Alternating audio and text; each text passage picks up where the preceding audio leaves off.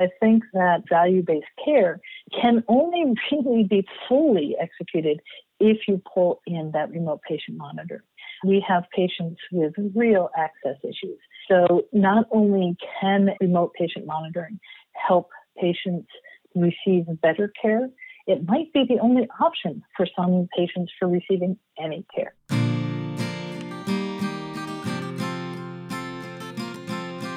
Welcome to Transcending Home Care.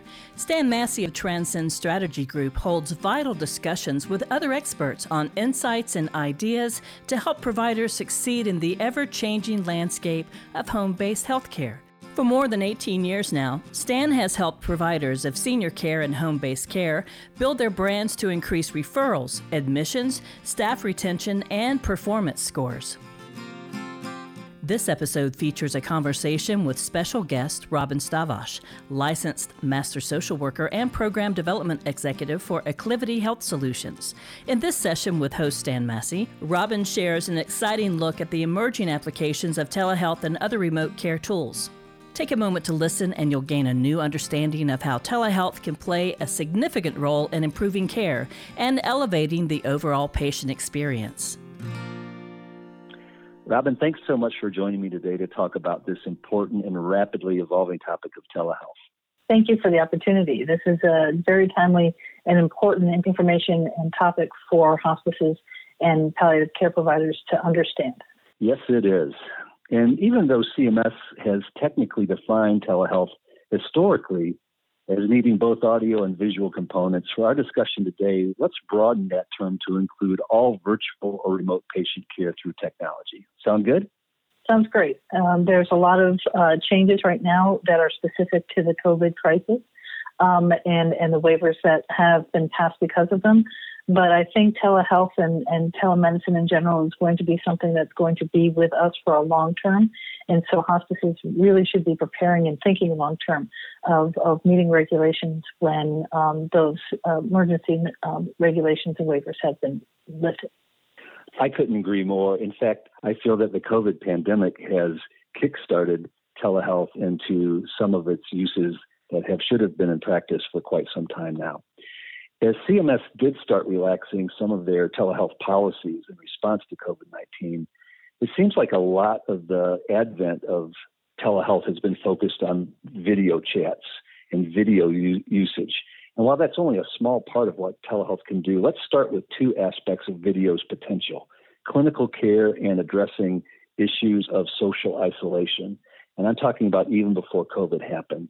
What aspects are you seeing for video connections and the potential with regards to clinical care moving forward? Absolutely. I think, as you mentioned, this is going to be healthcare's new normal. That genie has been let out of the bottle, if you will, by the opportunities and the realization of the practicalities of telehealth and being able to work remotely. And I think that as we all become a little bit more familiar with with the gains and with the possibilities that telehealth brings, even if it was brought to us through COVID, I think that those lessons will stay with us. On the clinical side, the hospices realize how much there is to gain for both the patients and for staff, but also on the payer side of how much more efficient and effective providers can be. And so I don't think we're going to go back. And talking specifically about the video, the practicalities and the possibilities with video conferencing, there is so much that can be done through those visits, as you mentioned. I think one of the things that it can do on the clinical side is it can expand your team.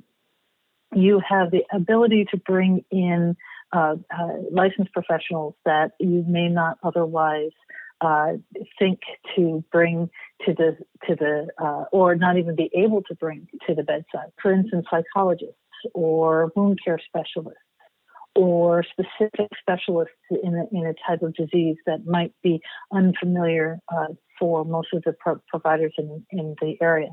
All of those folks can be brought to the bedside through telemedicine and through video conferencing specifically, who probably, for all practical sense, would not be able to come into the home for most patients. So being able to increase the pool of licensed provider resources that a hospice can pull upon It also really allows the patient themselves the ability to control their environment, to be able to have more flexibility in the time setting, in who's present for the visit, of being able to have the ability to be in control of how they are attending the meeting and how that meeting is moving forward. And that the availability of being able to talk and to see through a teleconference, video conference specifically, it definitely is going to allow clinicians who are trying to assess a patient remotely. You can do so much of just let me see that wound, let me hear her breathing, let me see her face, let me see his position in the bed, let me see the condition of the skin, let me watch him respond to the pain, let me see how he's trying to eat. Those types of things that can be added to an assessment. Remember, not just those regular assessments that are happening in the regular course of care, but also on-call assessments. That nurse that gets called in the middle of the night that has a family that may very well be in crisis, or a patient who is in crisis, and that the nurse knows that they have a half an hour's drive between them and the patient. If they can look at that patient, if they can put eyes on that patient and see the condition in the home, not only can they instruct, not only can they triage, not only can they have a better assessment of what exactly is waiting for them once they get there, but it also gives the family that much more security of knowing that that patient was seen. They have a much better, higher confidence level that the patient's specific situation is now in that nurse's hands, and the response that that nurse is providing is specific. I'm really glad you brought up the whole idea of not just using the video connection for a video chat, but to see the patient and see their position in bed and things like that.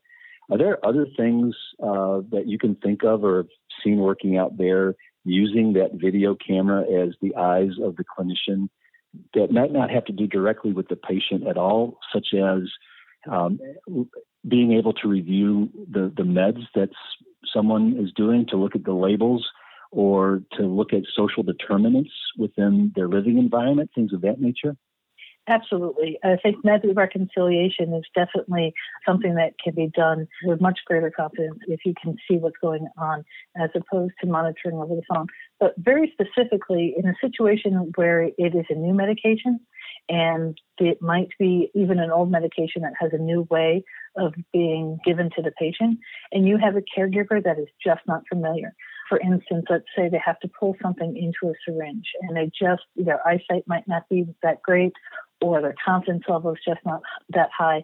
And no matter how much you describe it on the phone or even show them the picture, if you can watch over their shoulder, if you will, if you can have them bring that syringe to the camera and look at what the dosage is and help them, guide them, and watch how it's being administered, especially, as I said, the first time it's done, not only will that make sure the clinician knows that it's being right and that it's not an overdose or an underdose, but for the patient and especially for the caregiver to know that, yes, what I did was correct, and to alleviate some of that fear or lack of confidence, that, yes, I know exactly what I'm supposed to do now. It can be so incredibly helpful.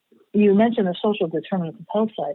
Absolutely. If you have those eyes and you can look at a patient or a caregiver, not only are you assessing the patient, you are assessing the caregiver. Are they panicking?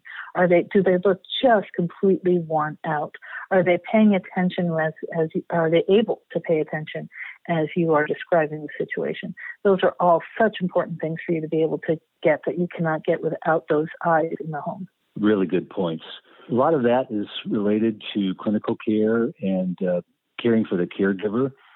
There's another aspect that I've heard some of our clients talking about, and that is the whole issue of combating social isolation. And again, this is before the COVID era. Unfortunately, a significant number of patients can be at home alone more often than maybe they should be. So how have you seen the ability to connect by video really help counter those emotional issues of social isolation and loneliness? It is perhaps one of the biggest indicators of success, and one of the biggest contributions of symptom burden is that level of engagement with your network. Define that as family, define that as loved ones, define that as society, however you need to define that. It is so important. And there is something different being able to engage with someone eye to eye, seeing their face, watching their smile, watching their reaction. And it's so important for the clinicians to be mindful of proper telehealth etiquette at this point, of being able to look people in the eye, of knowing how the cameras work so that you're not looking off camera, to know, to really, you can gauge how someone is tuned in or not. And that helps us actually be a little bit more tuned in with that video connection than if we are on the phone and perhaps a little bit more easily distracted. On the other side, teleconferencing, it can be set up for anyone. There is no need that to have a teleconference be confined to the clinician and the patient, or perhaps a caregiver. You can pull in as many people as you need to into these conversations. Even if, let's say, a family member lives across the country or is on themselves limited by their own health and can't be part of a conversation. Perhaps they're in a nursing home or something like that.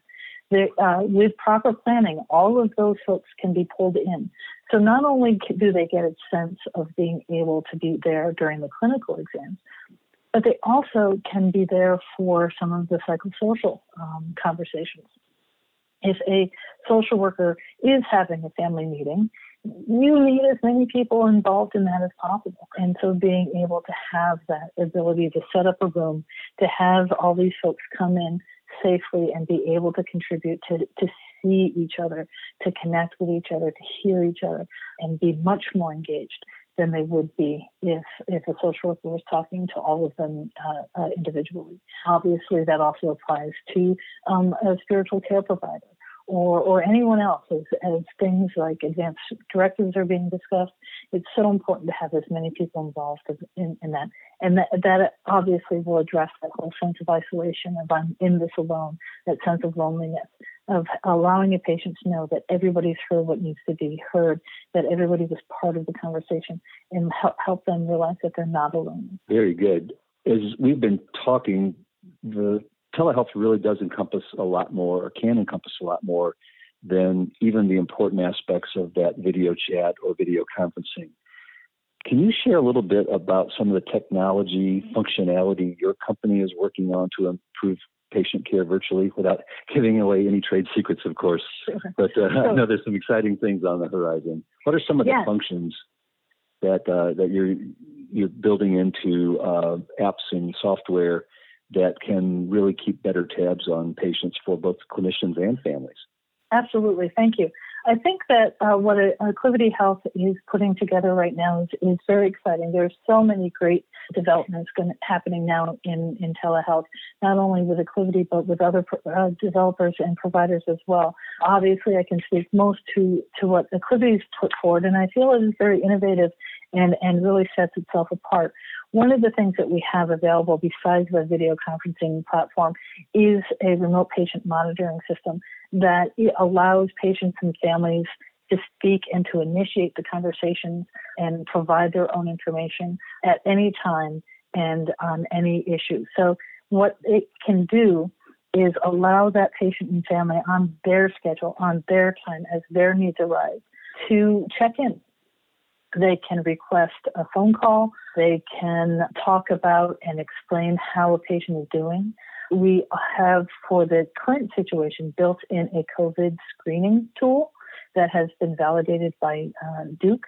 And that COVID screening tool can be used to help the clinical team know if there's an exposure risk and be able to triage that risk and be able to respond to that appropriately before they go into the home. But it also allows the patient or family to say, hey, I need a phone call.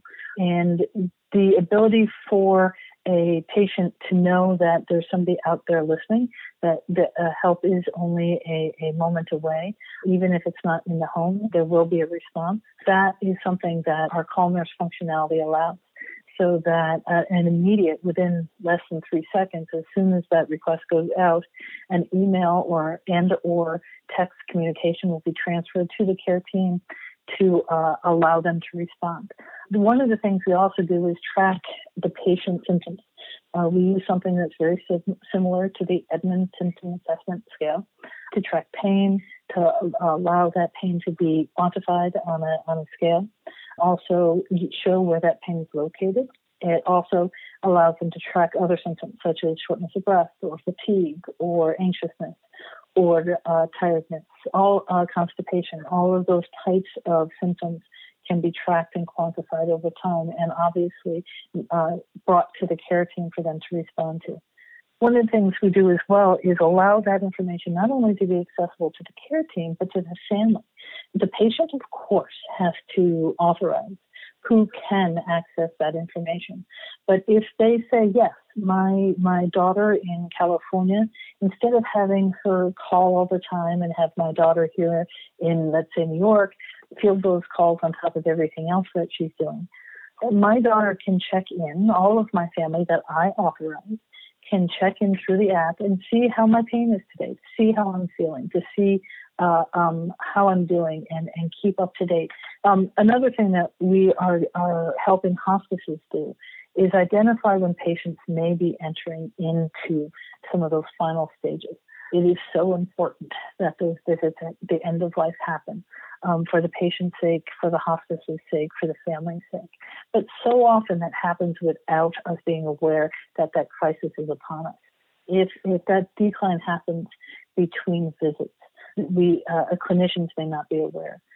So what the app allows is a screen that the caregiver can keep the care team aware of any of those indicators. And again, these clinical indicators have been validated over quite some time, but also through our medical teams as appropriate triggers for when patients are entering into the very final stages of their lives, where death may be imminent. So when those triggers are identified, the care team can respond appropriately and have those visits happen in those last days of life, which is so important for everybody. That is really impressive. If I'm understanding correctly, use of tools such as the Edmonton Symptom Assessment, that's something that the patient or a family caregiver would fill out even on a daily or bi-daily basis and do a constant update of the patient's status? Yes. All of these would be available on any smart device, either a phone, either Android or iPhone, Apple phone, or a tablet perhaps, or on a computer, anything that would give you good internet access. They would download a free app. They would get access to their instance of the application so that it is all HIPAA protected and consent has been given. And then every day, or as often as they want to, they can go in that app and record those symptoms on behalf of the patient, if the patient is not able, or by the patient themselves. They can ask for those callbacks. They can complete some of those screens. They can check in on how they're doing with their symptoms. All of that can happen on their schedule. Which for a lot of caregivers nowadays is not the hospice's schedule. You may have caregivers that are coming in the evening, or that's when they really are sitting down and checking in and doing that inventory. Outstanding.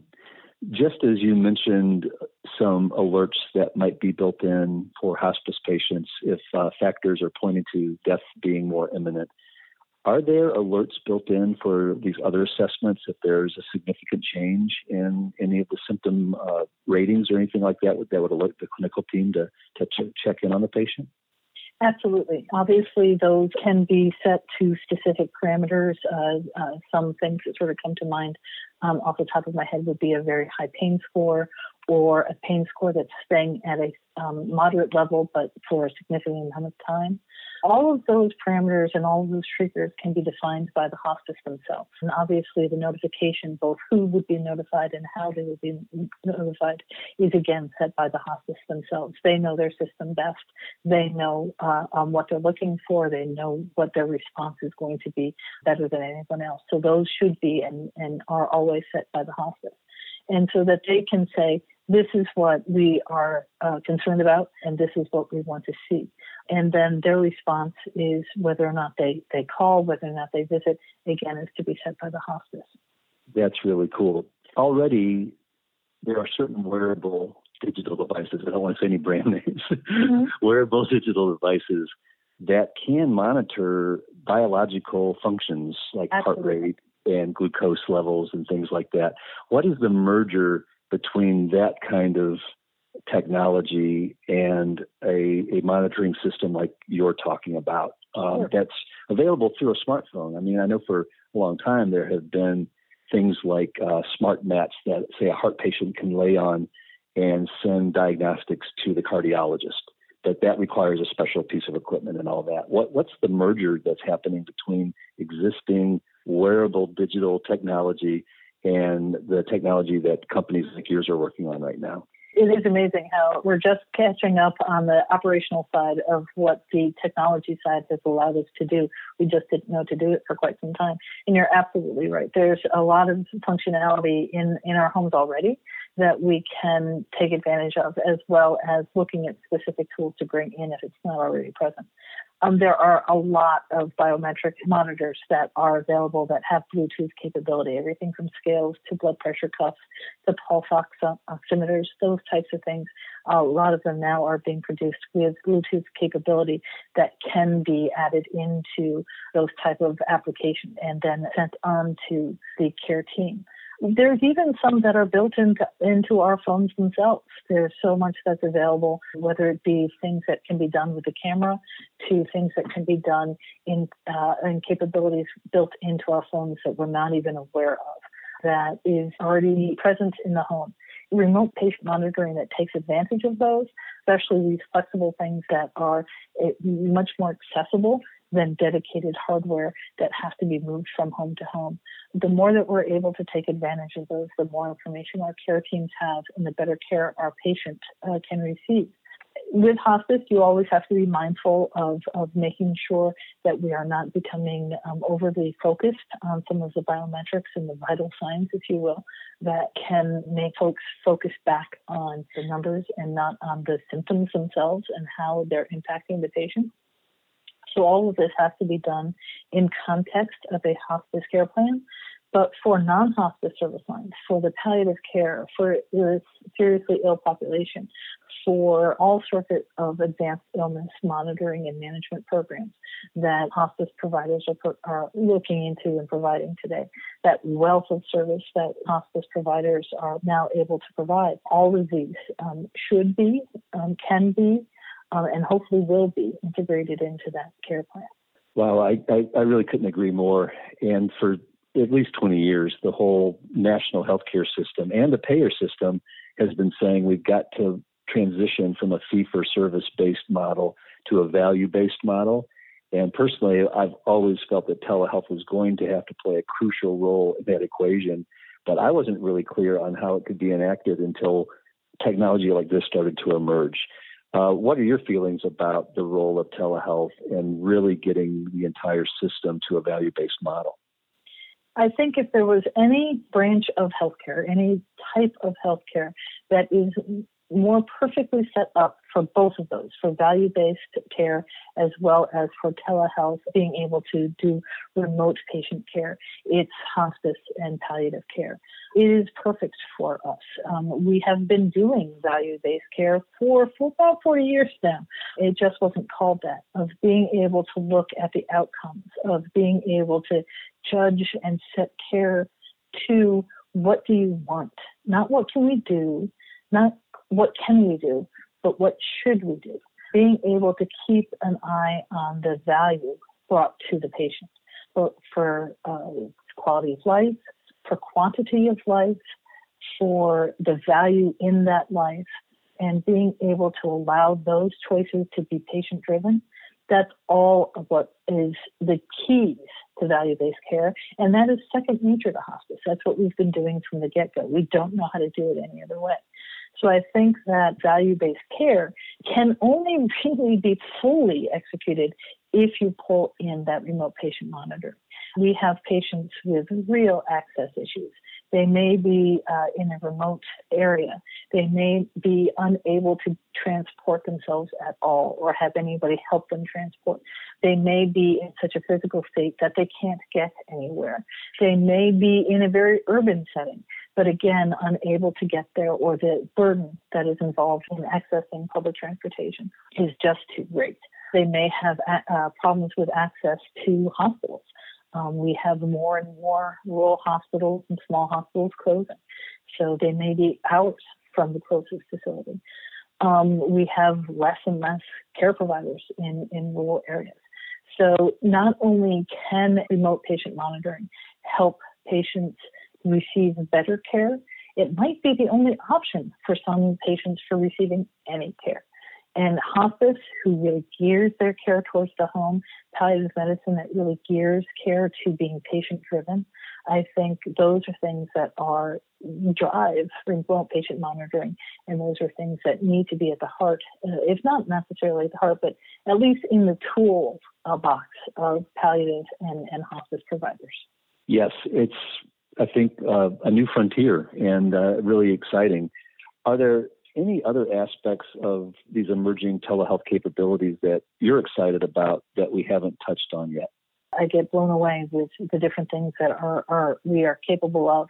And while the current crisis has brought so much concern, so much loss, so much fear, it also has given us a chance to truly innovate. I think when we are challenged like this, when we don't have the resources that we need, when those challenges really come up, is when we can do our best as far as innovation, creative problem solving, of getting through all the unnecessary crap out there that will just keep us meeting the needs of regulation. All of that has to be cut away, and we need to refocus on what matters and what works. And so I think while this crisis does create so much loss and stress for us currently, we are strong. I think the home care and home-based hospice and palliative-based care providers are going to come through this with the greatest strength, and with more aspects of the healthcare system realizing the value that we bring to the table, and that they have to start including our type of care in their long-term care plans and in their healthcare continuum as a standard, not as an exception or as an add-on. I think that will be what we will realize going forward, that our type of care, our value is going to be realized and included, and we will probably be a big piece of the solution that the rest of the healthcare continuum will need going forward. I think you're right, Robin, and I really appreciate you taking the time to talk with me today. It seems like a really exciting future for telehealth, but more importantly, the use of telehealth to bring better patient and caregiver care into the homes where patients need it most. Thank you for being my guest on our podcast today. Thank you so much, Dan, and thank you for bringing more light and more attention to this very important opportunity for hospices and for palliative care providers. As always, I appreciate all that you are doing to help that care move forward and be accessible by more and more patients. It's truly my pleasure. Thanks again. Thanks for listening. Watch for future episodes of Transcending Home Care on iTunes, Spotify, Stitcher, and iHeartRadio. For more content, visit transcend-strategy.com.